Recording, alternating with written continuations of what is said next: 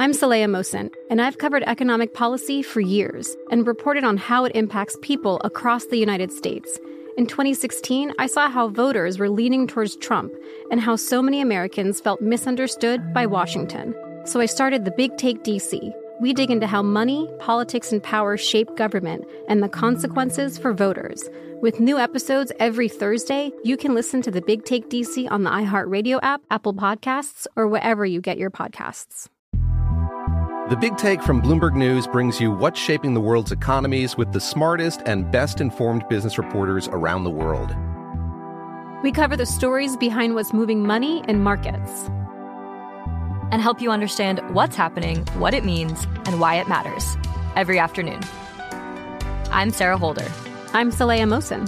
And I'm David Gura. Listen to The Big Take on the iHeartRadio app, Apple Podcasts, or wherever you get your podcasts. If you love sports and true crime, then there's a new podcast from executive producer Dan Patrick and hosted by me, Jay Harris, that you won't want to miss. Playing Dirty: Sports Scandals. Each week, I'm squeezing the juiciest details from some of the biggest sports scandals ever. I'm talking Marcus Dixon, Olympic gymnastics, Cain Velasquez, salacious Super Bowl-level scandals. Join me on the dark side of sports by listening to Playing Dirty: Sports Scandals on the iHeartRadio app, Apple Podcasts, or wherever you get your podcasts. From LinkedIn News, I'm Jessie Hempel, host of the Hello Monday podcast. In my 20s, I knew what career success looked like. In midlife, it's not that simple. Work is changing, we are changing, and there's no guidebook for how to make sense of it. Start your week with the Hello Monday podcast. Listen to Hello Monday on the iHeartRadio app, Apple Podcasts, or wherever you get your podcasts. From LinkedIn News, I'm Leah Smart, host of Everyday Better, an award-winning weekly podcast dedicated to personal development. Whether you're looking for ways to shift your mindset or seeking more fulfillment in your life, we've got you covered. Join me as we dive into captivating stories and research-backed ideas that have empowered me and others to lead lives with more clarity and intention. Everyday Better, making growth an everyday practice. Listen to Everyday Better on the iHeartRadio app, Apple Podcasts, or wherever you get your podcasts.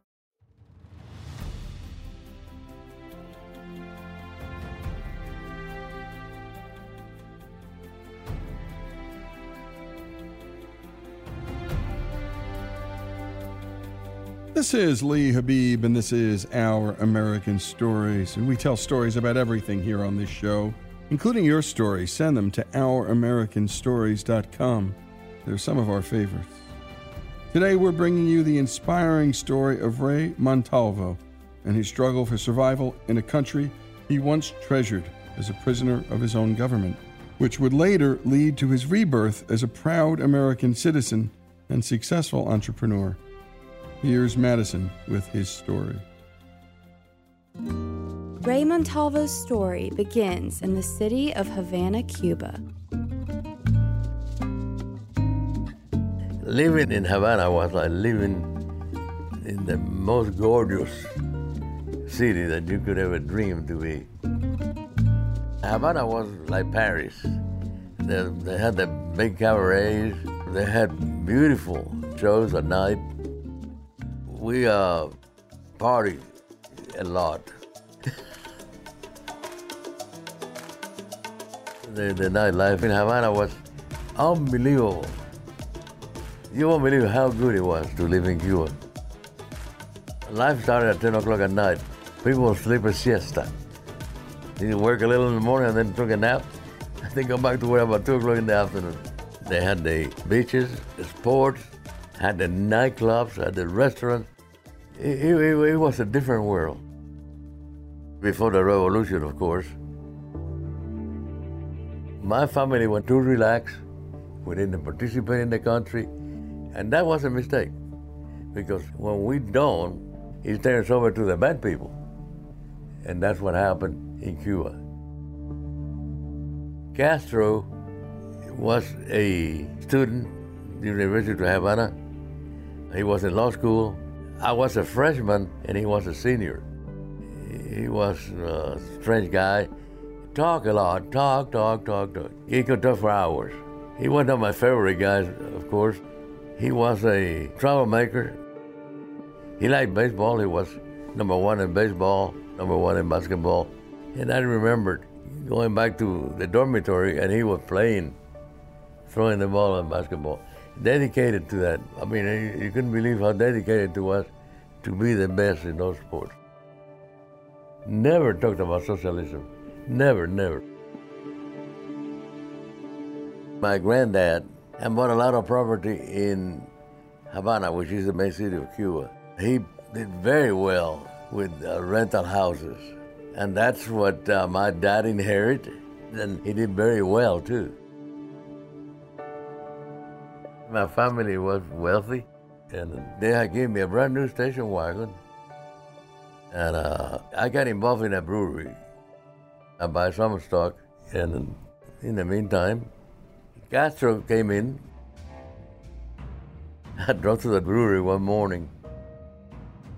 They stopped me, and they got me out of the car and says, "Get out of there. You don't own that car, and you don't have no business here." The people of Cuba own this now. You're not part of this anymore.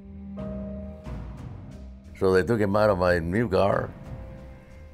He confiscated the brewery. He confiscated all the properties from my dad. So we were penniless. We took the cars, and I took everything. We made a steel box and welded and dug a hole in the backyard. There were very expensive guns in there. So I think they found it because I understand that they went with metal detectors and they found out. I don't know that they found it, but I'm sure they did. They were confiscating oil, they were confiscating houses. You know, every business that was bright in Havana, he was confiscated. Anything that had value, he was confiscated. One of the things that happened was the militia came to our house and they gave us a certain time to leave.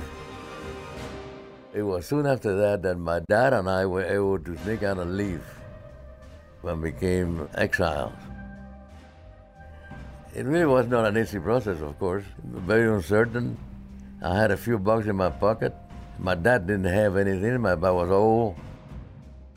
So we came through Miami. We were welcome. They helped us out very, very much.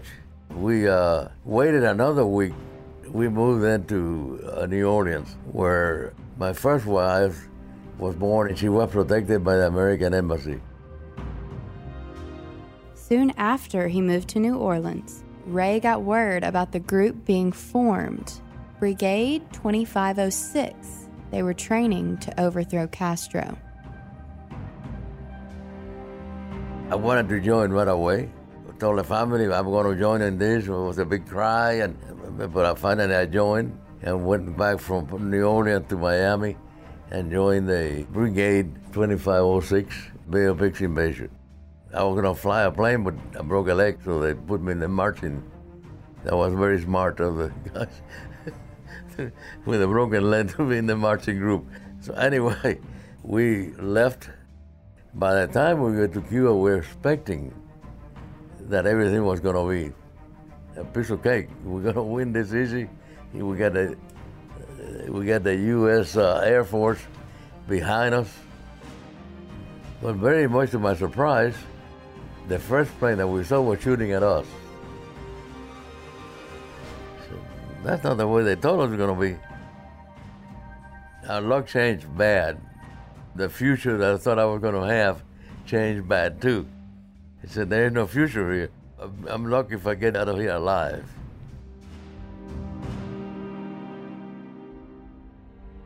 And you've been listening to Ray Montalvo tell the story of life in Cuba, what it was like before Castro and the revolution.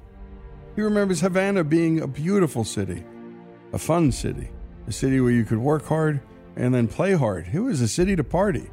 And, well, everything changed. The party ended when Castro and his revolutionaries seized everything. As Ray said, they were confiscating oil. They were confiscating businesses, confiscating land. Anything of value, they were confiscating. The future I thought I was going to live changed. And indeed it did. And when we come back, how it changed The story of Ray Montalvo continues here on Our American Stories. Folks, if you love the stories we tell about this great country, and especially the stories of America's rich past, know that all of our stories about American history, from war to politics to innovation, culture, and faith, are brought to us by the great folks at Hillsdale College, a place where students study all the things that are beautiful in life and all the things that are good in life. And if you can't get to Hillsdale, Hillsdale will come to you with their free and terrific online courses. Go to hillsdale.edu to learn more.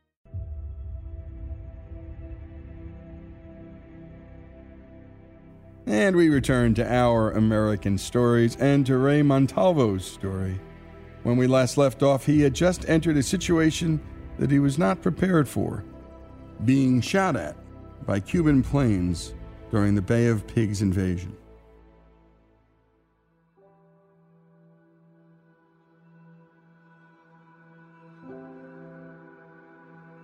The date, April 17, 1961.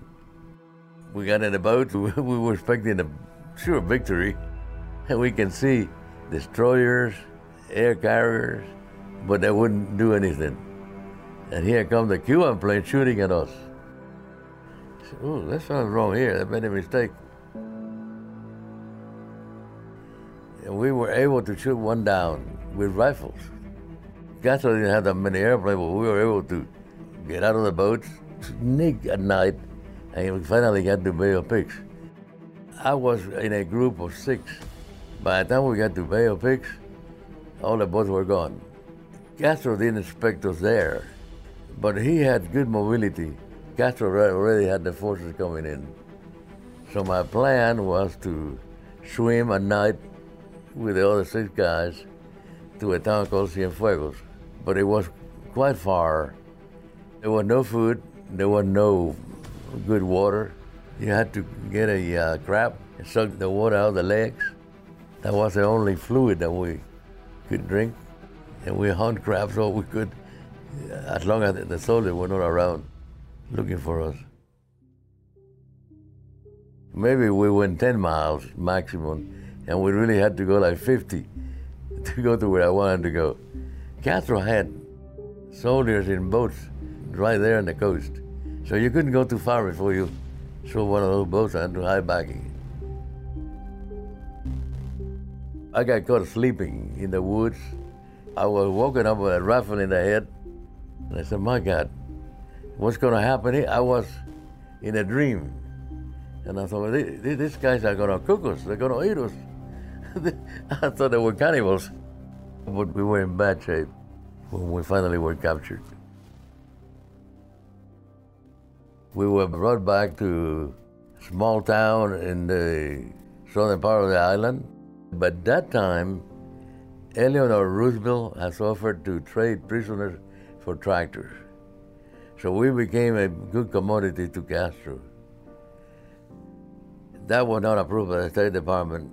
So once that failed, our luck changed a little bit. Castro offered, if you can pay so much for the head of this guy, you can get it free. They put prices by your status, being a wealthy family. I put a price on my head about $500,000. Ray's family began asking around for help to try and come up with enough money for his release. But I said, don't send any money. I came here for a cause, and I wouldn't accept.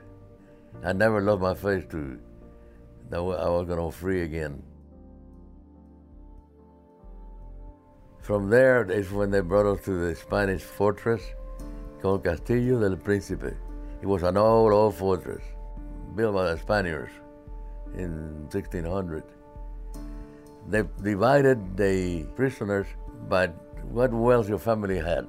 So I ended up in the wealthy cell. And you think that I was the best, but I was the worst. Castro would come in the middle of the night, Castro himself, and said, what's happening here? You have bad food. I got to improve.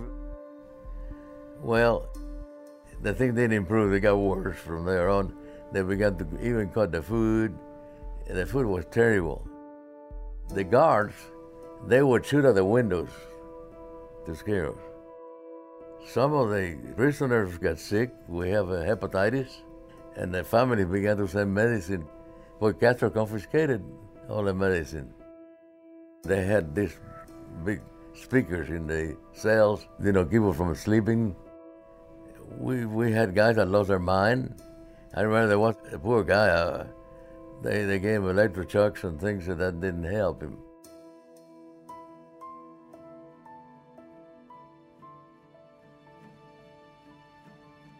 It took 21 months to realize that something was being worked by the families to get us out of there.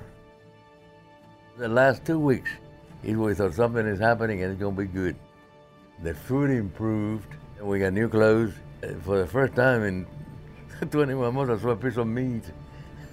And they began to be a little nicer. They stopped shooting at the windows. I said, oh, what's going on here?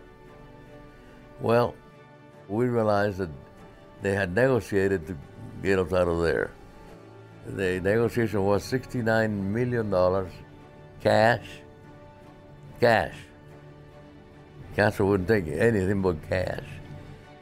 They began to send Red Cross airplanes. And in those planes came the cash. One by one, the prisoners were set free, the ones from wealthier families being the last. I got finally lucky, got in the last plane. Seeing the whole family waiting there. It was quite an emotional thing after 21 months in a prison camp. Seeing the kids, and Lillian was the youngest one, began to cry. Says, I love you, but you're so ugly. You look so bad. I left the prison weighing 98 pounds, and I normally weigh about 170, so you can imagine how bad it was. Ray stayed in Cuba just one more night, and then he realized something. I realized that I always wanted to be American. If you live in Havana, there was a ferry boat. You put your car in there, ended up in Key West, get out, go shopping, get back on Sunday night, and go back to Cuba. It was not like being here. So I knew the life of this country, the things that the country offered, the freedom. There's no place to go like the United States. It doesn't exist.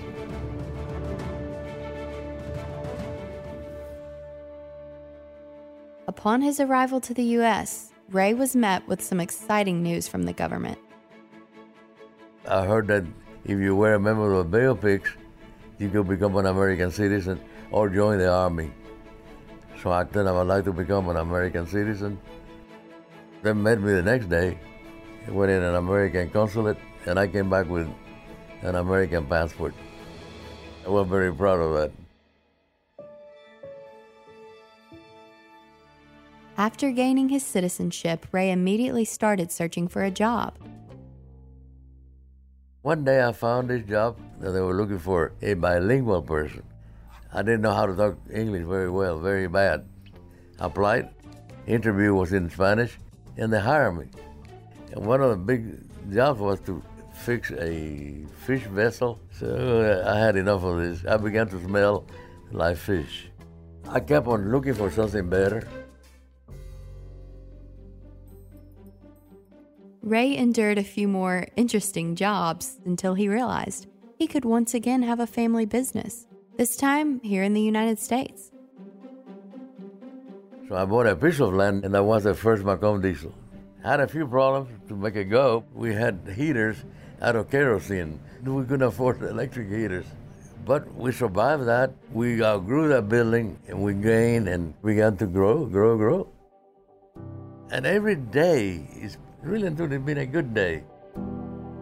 And by every day, well, he means every day. Ray is now 90 years old, and he still goes to work 7 days a week. And that's at the business that he built up just shortly after becoming an American citizen. And it doesn't happen in any other place in the world that you could do that. He come without speaking the language and have all the facilities to open and be able to grow. It's a miracle I'm sitting here. Because I remember a video picture, I saw an airplane shooting, and the bullet stopped right where I was. So, it's a miracle. And great job, as always, by Madison. And a special thanks to Ray Montalvo. It's a miracle I'm here, he said. The story of Ray Montalvo here on Our American Stories. If you love sports and true crime, then there's a new podcast from executive producer Dan Patrick and hosted by me, Jay Harris, that you won't want to miss. Playing Dirty: Sports Scandals. Each week, I'm squeezing the juiciest details from some of the biggest sports scandals ever. I'm talking Marcus Dixon, Olympic gymnastics, Cain Velasquez, salacious Super Bowl-level scandals. Join me on the dark side of sports by listening to Playing Dirty: Sports Scandals on the iHeartRadio app, Apple Podcasts, or wherever you get your podcasts. From LinkedIn News, I'm Leah Smart, host of Everyday Better, an award-winning weekly podcast dedicated to personal development. Whether you're looking for ways to shift your mindset or seeking more fulfillment in your life, we've got you covered. You can build internal resources. That's what the study of psychology is about, building internal resources. Turning towards is one of the most important elements of successful relationships, no matter what kind of relationship it is. The thing that underpins all of this productivity stuff is finding a way to make the journey itself enjoyable. The journey is the destination. The beauty of uncertainty is infinite possibility. When you don't know what's next, you don't know what's next, and thus anything can be next. Join me as we dive into captivating stories and research-backed ideas that have empowered me and others to lead lives with more clarity and intention. Everyday Better, making growth an everyday practice. Listen to Everyday Better on the iHeartRadio app, Apple Podcasts, or wherever you get your podcasts. From LinkedIn News, I'm Jessie Hempel, host of the Hello Monday podcast. In my 20s, I knew what career success looked like. In midlife, it's not that simple. I've been a journalist for 2 decades, writing cover stories for Business Week, Fortune, and Wired. And now, every Monday, I bring you conversations with people who are thinking deeply about work and where it fits into our lives. Like Microsoft CEO Satya Nadella on growth mindsets. The learn-it-all does better than the know-it-all. Or MacArthur Genius winner Angela Duckworth on talent versus grit. Your long-term effort and your long-term commitment are surprisingly important. Each episode delivers pragmatic advice for right now. Listen to Hello Monday on the iHeartRadio app, Apple Podcasts, or wherever you get your podcasts. The Big Take from Bloomberg News brings you what's shaping the world's economies with the smartest and best-informed business reporters around the world. Western nations like the U.S. and Europe. Mexico will likely have its first female president. And then you have China. And help you understand what's happening, what it means, and why it matters. He'll get his yo-yos to Europe in time.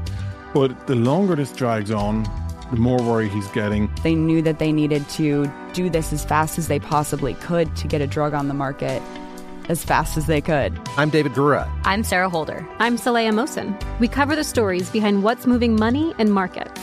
Basically, everyone was expecting, if not a calamity, certainly a recession. But the problem is that paperwork, as our reporting showed, is fake. As someone who's covering the market, I'm often very worried about an imminent collapse. So I'm thinking about it quite often. Listen to The Big Take on the iHeartRadio app, Apple Podcasts, or wherever you get your podcasts. I'm Saleha Mohsen, and I've covered economic policy for years and reported on how it impacts people across the United States. In 2016, I saw how voters were leaning towards Trump and how so many Americans felt misunderstood by Washington. So I started The Big Take DC. We dig into how money, politics, and power shape government and the consequences for voters. It's an election year, so there's a lot of focus on the voters that TikTok is reaching. The initial reaction is like, oh, things are looking so resilient. I don't want to be too pessimistic, but I just don't see the political will down in Washington right now to change their tune. I think the American electorate has been signaling that it expects a rematch of the 2020 election. These are unprecedented times. With new episodes every Thursday, You can listen to The Big Take DC on the iHeartRadio app, Apple Podcasts, or wherever you get your podcasts.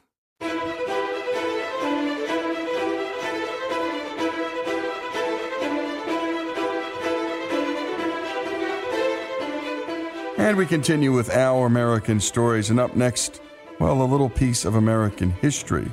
Historical truths often emerge with time. Early on, a hush descended over the 1692 to 1693 Salem witch trials. Then came playwright Arthur Miller, who made off with the story, or at least his version of it. Since 1953, The Crucible has become the culturally accepted storyline that has come to define American Puritans.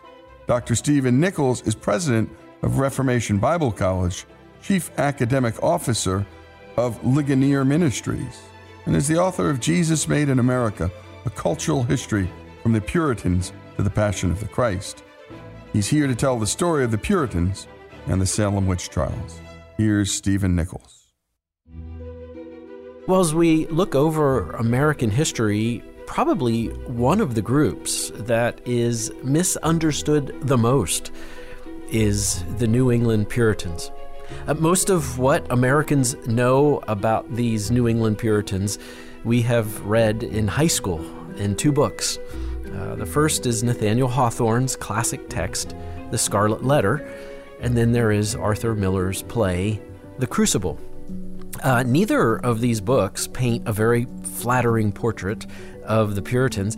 The Scarlet Letter portrays the Puritans as a bunch of hypocrites, as self-righteous, as mean-spirited people who are just full of gloom and doom. Though you show no modesty in your apparel, yet you have a chance still to repent your sins. The hero of the story in Hawthorne's book is one who actually subverts the community and subverts the sort of framed narrative that governed that Puritan community. And then we find Miller's play, The Crucible. I want to open myself. I want the light of God. I want the sweet love of Jesus. I danced for the devil. I saw him. I wrote in his book. I go back to Jesus. I kiss his hand. I saw Sarah Good with the devil. I saw Goody Osborne with the devil. I saw Bridget Bishop with the devil. Jacobs with the devil. She speaks. She speaks. Glory to God. It is broken. They are free. I saw Goody Simmer with the devil. I saw Goody Warren. Arthur Miller wrote this in 1953. It was a very gossamer-veiled criticism of McCarthyism and the purges and the Red Scare of the 1950s. And as people were in that era speaking of the witch hunt that was going on in McCarthyism, so Arthur Miller turned his attention back to that original witch hunt back in Salem. So the result of coming to know the Puritans through the Crucible, through the Scarlet Letter, is that the Puritans have come to most Americans with a bad reputation. To be puritanical is certainly not a compliment. It was H.L. Mencken back in the 1920s who said that anyone who thinks that somewhere someone might just be having a good time, that's a Puritan.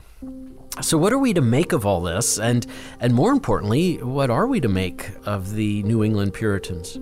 First, who were they? The New England Puritans came from Old England. The Puritans themselves were essentially legislated into existence. This was under the reign of Queen Elizabeth and her Act of Uniformity from 1558. It intended to bring conformity to the religious culture of Great Britain. This was in the wake of the Reformation. There was a great divide between Catholicism and Protestantism, and England, Elizabeth needed a united country to withstand Spain and Britain's enemies, and so she enacted the Act of Uniformity.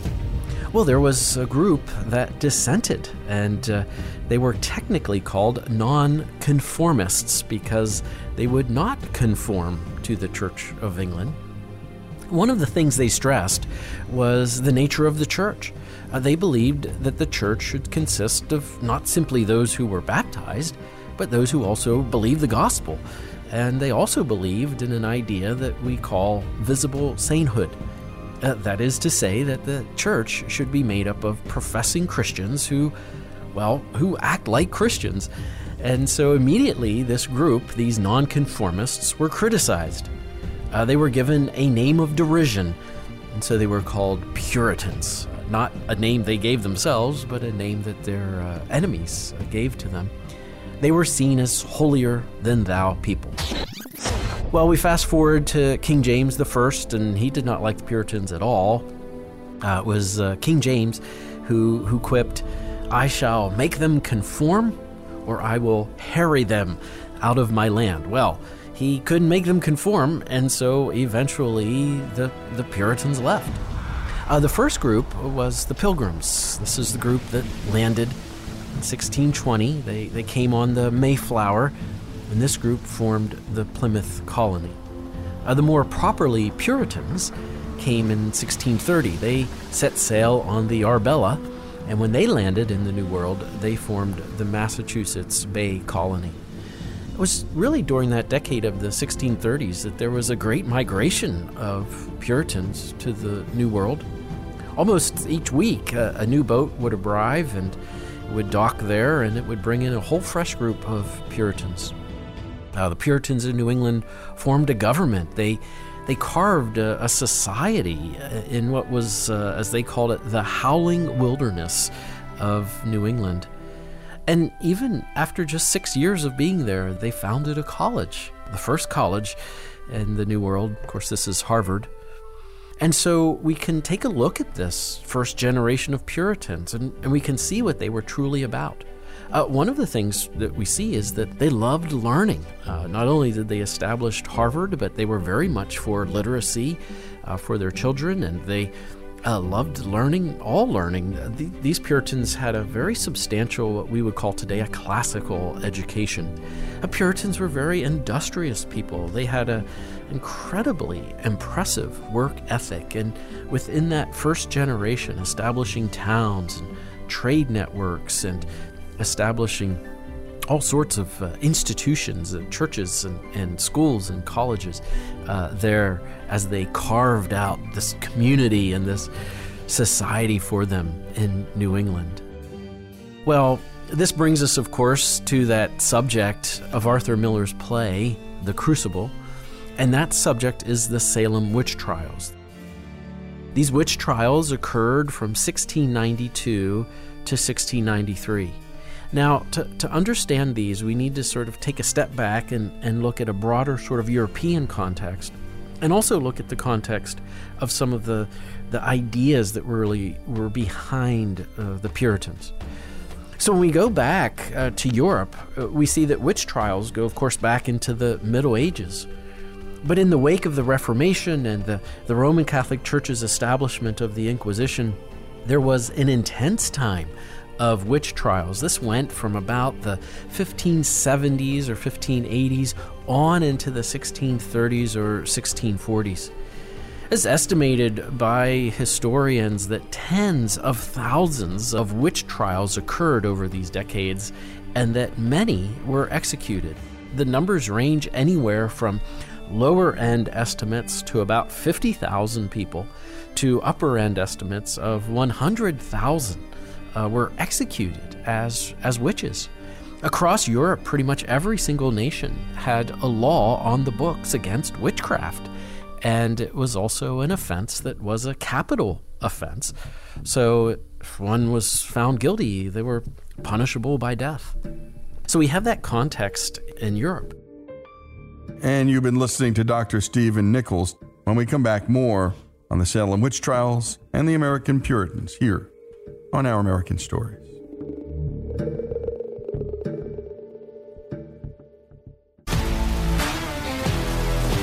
If you love sports and true crime, then there's a new podcast from executive producer Dan Patrick and hosted by me, Jay Harris, that you won't want to miss.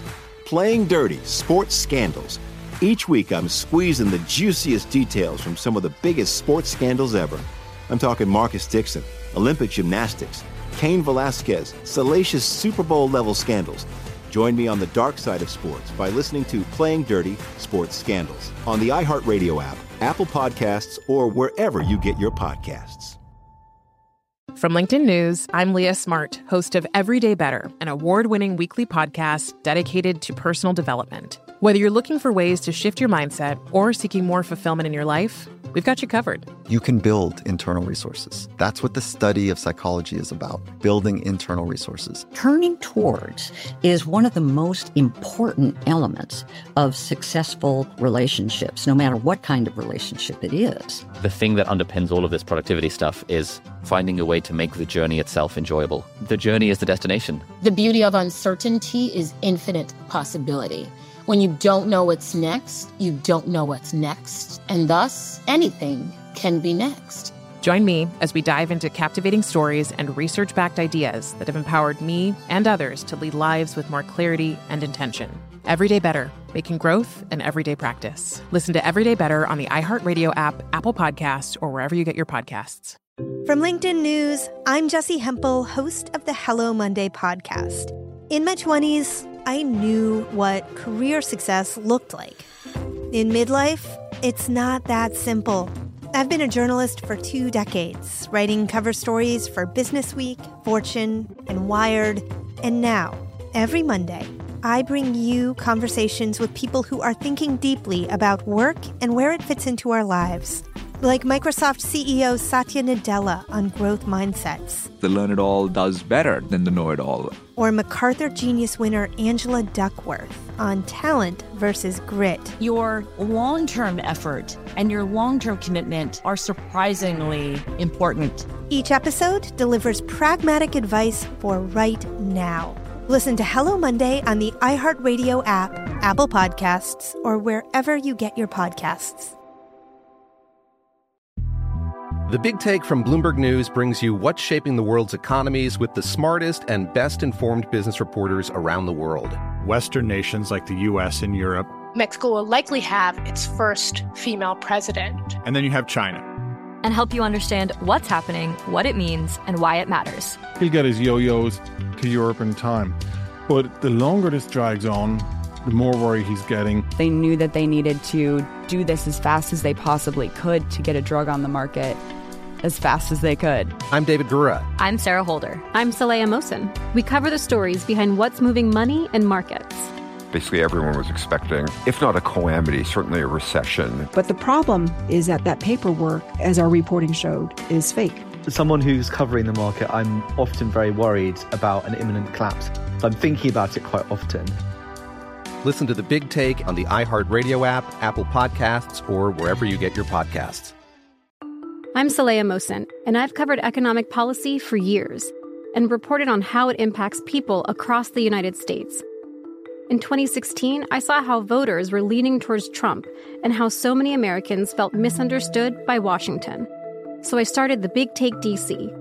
We dig into how money, politics, and power shape government and the consequences for voters. It's an election year, so there's a lot of focus on the voters that TikTok is reaching. The initial reaction is like, oh, things are looking so resilient.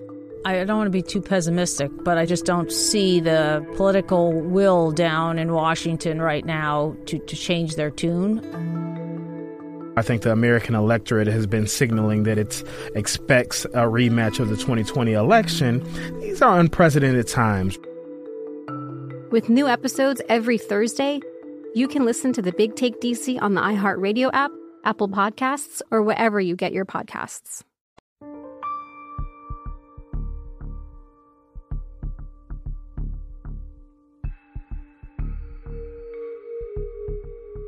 And we continue with Our American Stories, and we just heard Stephen Nichols talk about the European witch trials that executed an estimated 50 to 100,000 people all over Europe. Let's return to Dr. Nichols, who will pick up the story from there. As you come to the New England Puritans, the different colonies, the Massachusetts colony, also had laws on the books against witchcraft. And as with their European counterparts, this was also considered a capital offense. With a lot of that as context, now we can talk about the trials themselves. I think the first thing we have to say is these were wrong. The judges of the trial were wrong. The townsfolk who accused these folks of witchcraft. This whole episode of the Salem witch trial is not something we want to make an excuse for, or certainly not something we want to say is inconsequential. It was very consequential, and it was wrong. But having said that, I think it's always important for us to actually take a look at what happened and to try to do as much justice as we can to the event itself.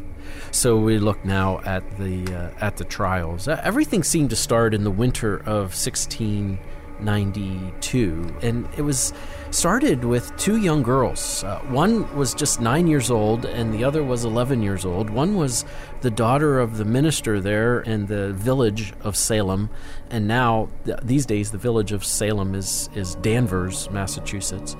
But the daughter of the minister and a niece of the minister, and they had these episodes of what you would just call severe fits, convulsions. They'd be writhing on the ground. They'd be making strange sounds. They were examined by the medical doctor, and there seemed to be no medical reason, or at least as they could at that time discern a medical reason. And so they looked for another explanation. And very quickly, the fingers all started pointing to a slave that was in the home. This was a Caribbean slave from Barbados. Her name was Tituba. And these young girls accused her of witchcraft. And alongside of Tituba, there were two women in the town. One was a widow, and from what we can understand was essentially sort of a homeless beggar. And the other was also sort of in that category as one, I think one historian referred to these ladies named Sarah Good and Sarah Osborne. He called them social misfits. But as they looked at Tituba and Sarah Good and Sarah Osborne, they said these were witches and they had put these girls under a spell. Well, of course, they were questioned. Tituba actually confessed that she was a witch, that the devil had come to her, that the devil had seduced her, and that she did practice, in fact, witchcraft. And now we sort of see how things begin to spread within this town. There were trials, and the event just sort of snowballed out of control. People, if they would question the testimony of these girls, they would then be accused of witchcraft, and they would be arrested and brought into trial. And then others just started turning on each other and turning in each other. These trials went on from 1692 through 1693. Over the course of these trials, probably somewhere in the neighborhood of about 200 people were at one time or another arrested. And of those 200 people, 20 of them were executed. So all but 20 were released. But there were, in fact, 20 that were killed. They were hanged, all except for the instance of one, and they were sort of hanged at particular times. The first execution came in July 19 of 1692, and then another group was executed on August 19th of 1692, and then again on September 22nd. Of those that were killed, there were 14 women, but among them were in fact 6 men. And often what had happened in these trials was that if someone actually confessed to being a witch and would repent, well, they would be released. And so the ones who maintained their innocence, because they weren't witches and they cared about their reputation and their name meant a great deal to them, so they would maintain their innocence. It was those, in the case of the 20 of them, that were executed during these trials. Well, how did all this come to an end? A key figure in all of this was Increase Mather. Increase Mather is probably of what we might call Puritan nobility. He's both of the Mather family and of the Cotton family. He was, in fact, during the time of the witch trials, he was president of Harvard. As the trials were beginning, he was back in Old England petitioning the king to get a new charter for the colony. And actually, it was during this time that Simon Bradstreet, that of course is the husband of the poet Anne Bradstreet, Simon Bradstreet was installed as a governor again in 1692. And as governor, he actually put a stop to the trials. He was not very pleased with what was going on, was not aligned with it. And so he just sort of hit the pause button on it to keep any more trials from happening. Well, eventually Increase Mather comes back, a new governor is put into place, and the tribunal is set and the trials commence. From the very beginning, Increase Mather and other ministers across Boston and across Massachusetts cautioned Salem to be cautious as they looked at evidence, as they made decisions, to not be rash in their judgment and to weigh the evidence as you would in any court case. And increasingly that was set aside, and the trials there at Salem focused on what was called spectral evidence. So maybe someone was testifying that, they had seen one of these persons that was accused go off into the woods and practice witchcraft. And then all of a sudden during the trial, they would just sort of point to the person and say, look, there's a witch above the person. Well, of course, you can't verify that, right? And so that's the spectral evidence. And it was on a lot of those kinds of evidences that the judges, 9 of them in total, overseeing Salem, would make their decisions. Well, when Increase Mather heard about this, he just wanted to put an end to this and stressed in no uncertain terms that this was not biblical, and that these folks, these judges, needed to conduct themselves and carry about the law in a way that was biblical and reject this notion of spectral evidence. And so thankfully, that brought these Salem witch trials to an end. A really crucial story here is the story of Samuel Sewall. Samuel Sewall was one of the 9 judges, and he sat on the court, was part of the Salem witch trials. But later, he was convicted of this. He repented of what he had done. In his own testimony to how he came to this realization, he says that he was reading a biblical text. He was reading Matthew chapter 12, verse 7. And that text tells us, if you know what this means, I will have mercy and not sacrifice, you would not have condemned the guiltless. And Samuel Sewall just felt the weight of that verse, and he realized that what he had done back in 1692 and 93 was that he had condemned the guiltless, that there were those that were executed that were not witches. And when he realized that he had relied on bad evidence in making that decision, well, he repented, and he published a book that he just simply called his Apology, and spread it widely. Sewall then just committed himself to calling a day for fasting for the entire colony of Massachusetts for what had happened at Salem. He worked almost tirelessly for reparations and for restitution of the accused. It's also fascinating that a few years after this, in 1703, Samuel Sewall wrote a book against slavery, and he called for its abolition. So, Sewall's one of those figures who often just gets associated with the Salem witch trials, and then he just sort of gets written off as one of those bad guys in the pages of history. But there's little doubt that the Salem witch trials was a difficult moment for Puritanism in New England, and you don't see much recovery of Puritanism after that. And so here we have this time period, of 60, 70 years of the New England Puritans. And it's easy for us, I think, we read Hawthorne again, Scarlet Letter, we read Miller, The Crucible. It's easy for us to sort of just look back on these folks and sort of dismiss them and judge them, for, quite frankly, being wrong. But I think we also owe it to them to look at the full context of the Salem witch trials. And when we do, again, we just see a fascinating bunch of folks who were very pivotal, very integral to the founding of what would become America, and very much a part of the American story, these American Puritans. And a great job, as always, to Greg Hengler, and a special thanks to Dr. Stephen Nichols, who is the president of the Reformation Bible College and the chief academic officer for Ligonier Ministries. The complicated and rich history of America, as always told here on Our American Stories.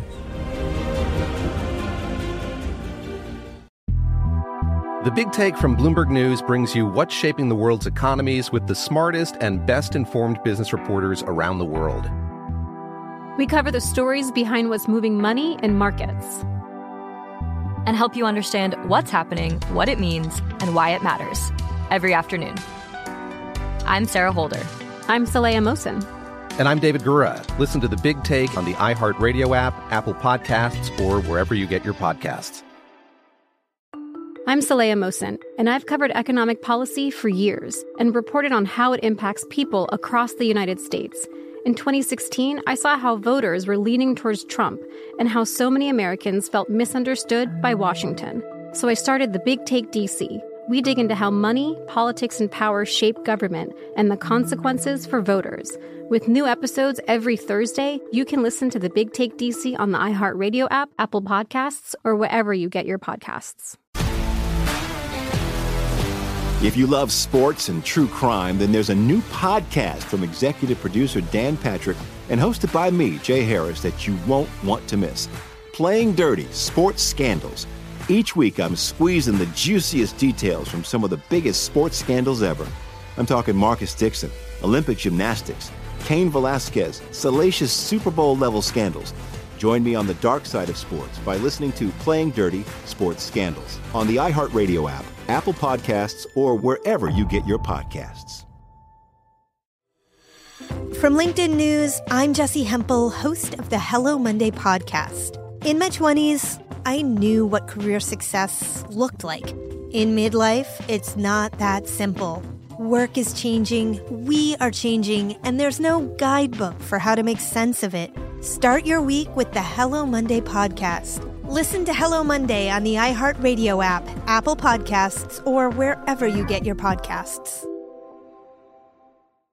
From LinkedIn News, I'm Leah Smart, host of Everyday Better, an award-winning weekly podcast dedicated to personal development. Whether you're looking for ways to shift your mindset or seeking more fulfillment in your life, we've got you covered. Join me as we dive into captivating stories and research-backed ideas that have empowered me and others to lead lives with more clarity and intention. Everyday Better, making growth an everyday practice. Listen to Everyday Better on the iHeartRadio app, Apple Podcasts, or wherever you get your podcasts.